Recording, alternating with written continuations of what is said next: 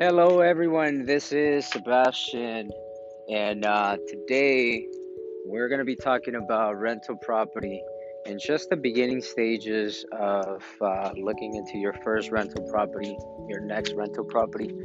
And we're talking about single family homes between 1 and 4 units.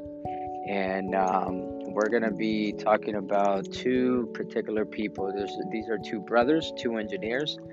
They are about 28 and 29 years old, Tommy and Thomas, and they're in the beginning stages of purchasing a rental property. And so today we're going to be talking about that. Before we do that, let me say my name is Sebastian. I'm 35 years old. My wife Salud, we're now working as a real estate team, and this is going to be our third year working together as realtors. We help people purchase property, sell property. We help investors flip homes and buy rental property. And we also put the teams together to go from A to Z when flipping a house or when buying rental property. So we help people purchase with renovations, additions, new construction. And the more we get into this business, the more we see that construction and knowing about cost, managing permits, working with the cities, with architects, with drafters, with contractors, really help our business move forward. And it helps our clients understand what they're buying a little bit more, and also help us. Um, it really is helping us create a different niche within the real estate market, and also help them make good decisions when it comes to investment properties, buying or selling. Okay, and so today, like I said, I wanted to talk to you guys about Tommy and Thomas. So we were in Pasadena having lunch one day with Salud and myself, and we went to Panda Express, I think, across the street on Lake in Pasadena. And I think I was on the phone talking to someone about real estate, and someone next to me, a young guy, maybe had to be about 25 years old, and he heard me talking about real estate, and he I think he was prospecting for his business, but he started our conversation, and he asked me if I did real estate, if I could help one of his friends buy a home. And I said 100%, yeah, I can definitely help you out. So we exchanged numbers, we became friends on Instagram, and we met for that particular friend. It didn't pan out. Fast forward 6 months from then he texted me saying that he had a couple of friends that from high school that he wanted to refer us to, because he has seen my content on Instagram and different places. And so we got a referral from him to meet Tommy and Thomas. So we met at Starbucks and we did a needs analysis. So usually when we get referred to a new client, usually we have a phone conversation. I ask them some qualifying questions just to make sure that they are ready and able to buy, and then also asking them about what they want and need in their next property. And sometimes they want a single family home, sometimes a duplex, sometimes they want a place that they want to live in, and sometimes in this scenario they want a rental property. And so I think they inherited a property from their parents, and they're living in the property. So now they have saved some money, and they want to buy a rental property and start their portfolio in that way. So okay, so we meet at Starbucks, and they have a lot of questions. They subscribe to biggerpockets.com, and so whenever I meet people that subscribe to Bigger Pockets, I know a couple of things. I know that real estate essentially is their hobby. Number one, they love real estate most of the time. That they listen to the podcast, they're on the website, they read the books, and so a lot of the times when people I meet from Bigger Pockets, they're a lot more knowledgeable than your average person, and they have done the groundwork already. So they're learning about financing, about finding properties, about who they want to work with, as far as a realtor and what qualities they want the realtor to have. So it becomes a lot easier for me to have those conversations because now I don't have to teach them the basics and foundational terms and processes within real estate. So so I start talking to them and I ask them, well, how much money do you guys have? They each have $60,000 and they want to buy a rental property. They're qualified for financing up to $600,000. And so we started identifying different places, different cities that we can look into. So at this time, for that purchase price, we can look into El Sereno, Pacoima, maybe Azusa, La Puente, Covina, Glendora. So all of those places, as far as purchase price tend to be similar. You can get the same size houses a lot of the times, and but the demographics are different, the economics are different, the rental amounts are different, the people you're going to be renting to is slightly different, and so you have to pay attention to that.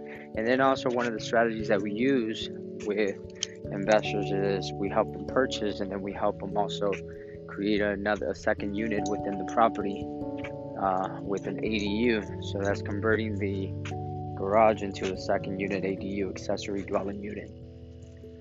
This is what they wanted to do, and so different cities are going to have different parameters when it comes to getting permits. They're going to charge different fees. The timing is going to be different. So those are things that are a lot of moving parts, and you have to assess all those things and see what the timing is, how much money they have to spend, and put them in the best situation possible, right?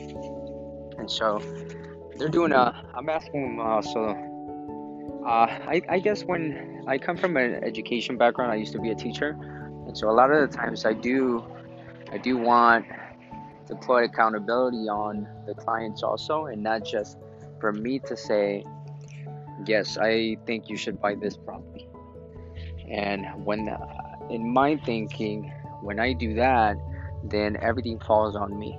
So if something goes wrong, it's going to be 100% on me. So I want to put some of the accountability on the client also. So what I ask them to do is I'm teaching them how to assess the potential rent that they can get from the main unit and the ADU. And so I tell them different websites to go to, like Zillow, Rent, look at the MLS, rentalmeter.com, Westside Rentals, Craigslist. And so what you do is you get an average of all of those rents, and then you start paying attention to what one bedroom, one bath is bringing in as far as rents. A studio, a 1 bedroom, a 2 bedroom, 3 bedroom, 4 bedroom, different square footages, different sizes for the living space, and so on, with different amenities. What happens is the more you learn, the more you start paying attention to that, then number one, the more comfortable you're going to be with actually purchasing a property. And number two, it's going to allow you to make a decision a little bit faster. So if I say to you or send you an email with 4 houses, one in Covina, one in Glendora, one in Azusa, one in Pasadena, then because you already know and have researched the rental markets in those areas, then you're going to know that a 3-bedroom, 2-bath is bringing in X amount of dollars per month. And a 1-bedroom is bringing in X amount of dollars. So when you do your assessment and you plug it into a calculator or a spreadsheet, then you're going to easily see what's coming out and what's coming in as far as revenue. It's just going to make it a lot easier for you. And what happens is if people are fearful, if people don't know where to get the information, then they're never going to pull the trigger and put an offer on the property.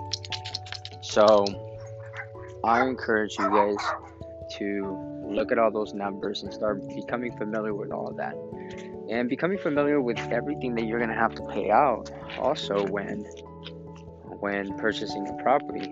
Everything from a down payment to closing costs to insurances, the full PITI payment, which is principal, interest, taxes, and insurance, and then CapEx, which is ongoing maintenance on the property,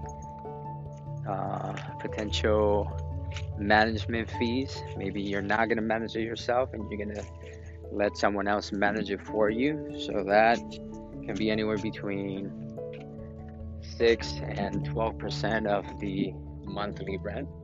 So you have to plug all those numbers in and make sure that all those numbers are covered with the rental amount, and that you still have some passive cash flow income coming in.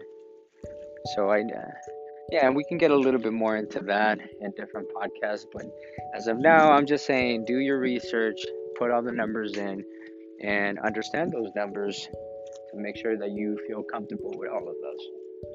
So that's exactly what we're doing with them. And again, I'm putting the accountability on them, and so I am giving them a little bit of homework. I know some clients maybe are going to say, well, Sebastian, like, I don't want to do homework. I'm busy with my work and I'm busy with everything I'm doing. I want you to do all those numbers for me, which I can do, but I believe this is the whole principle of teaching someone to fish as opposed to giving them fish to eat for that day.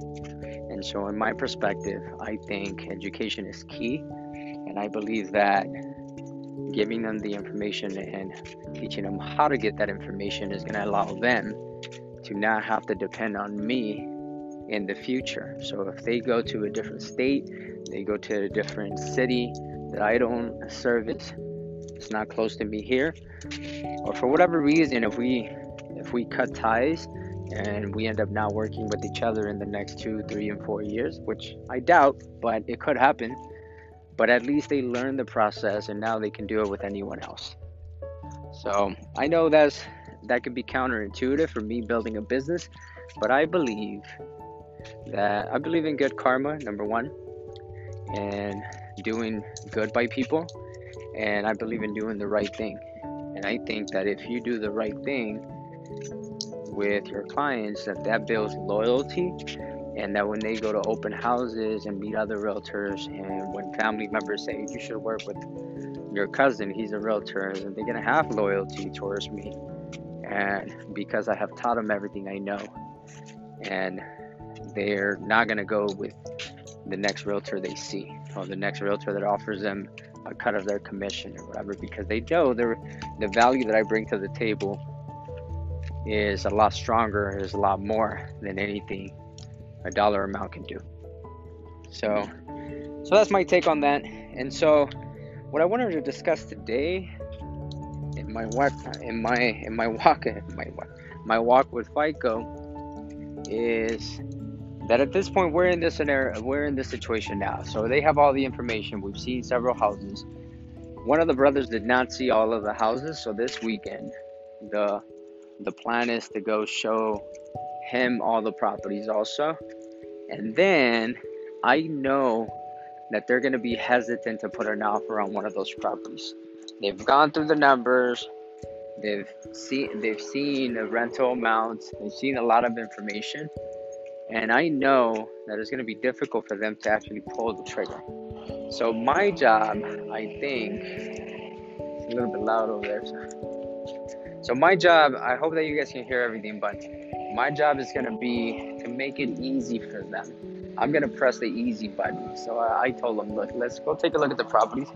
If there's a property that you actually want to put an offer in, then I'm going to put a report together where we're going to see all the money going out, all the money coming in, all the projections in the next 3 and 5 years and 10 years, what you can expect from the market, what you can expect from rents going up, inflation also, maintenance concerns, all the money that you're going to have to put into renovations if needed, and also the ADU and what the return on that investment could be.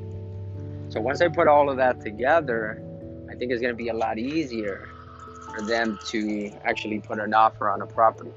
And me, as a realtor, I only make money when someone successfully buys a property. So is it my best interest to do the extra work and actually put all those things together? So I think a lot of people, whether you're a home buyer trying to purchase your first property to live in, or an investor trying to purchase your first rental property, I think initially there's going to be some pullback when it comes to writing an offer. And so there's, I think, different things that you can do to get away from that. And maybe you're a realtor trying to write an offer for your client and they're a little bit concerned and hesitant. So the more information you put in front of them, the easier it's going to be for them to feel comfortable. And also, if a property, says the first couple of properties, they're listed for $600,000, they've been sitting on the market for some time, you have a little bit of leverage. So even if you think they're not going to accept the offer, we'll put an offer for $550 if it's realistic. Or even if it's not realistic, put an offer for $550 and start negotiating, because what people are concerned about and scared about is that first time they have to sign a contract. They haven't seen a full purchase contract before. They haven't read the contract. They're scared of the contingencies. They're scared of all the legalities about it. They're scared to actually put pen to paper or even a DocuSign. So let them have that experience first. They're gonna sign. The first time is gonna be very difficult for them to sign, and then on the second offer, a little bit less difficult. Third offer, a little bit less difficult. And so you'll start seeing how after it's just they're popping them out like nothing. They're like, oh yeah, where's the next offer? Let's write 3 offers at the same time. That's just the nature of the business. By no means am I saying just write offers to write offers, because there's a seller on the other side that gets excited also. So again, we believe in good karma, so let's keep that in mind. But I'm saying, as a strategy initially, first offer, second offer, write an offer, and who knows, maybe there is room for negotiations as far as the price. So they're going to be willing to accept your offer depending on a lot of different factors. So the point of the story is get the information needed, enough to feel comfortable, enough to feel empowered to make a decision. And that's going to be true in life also.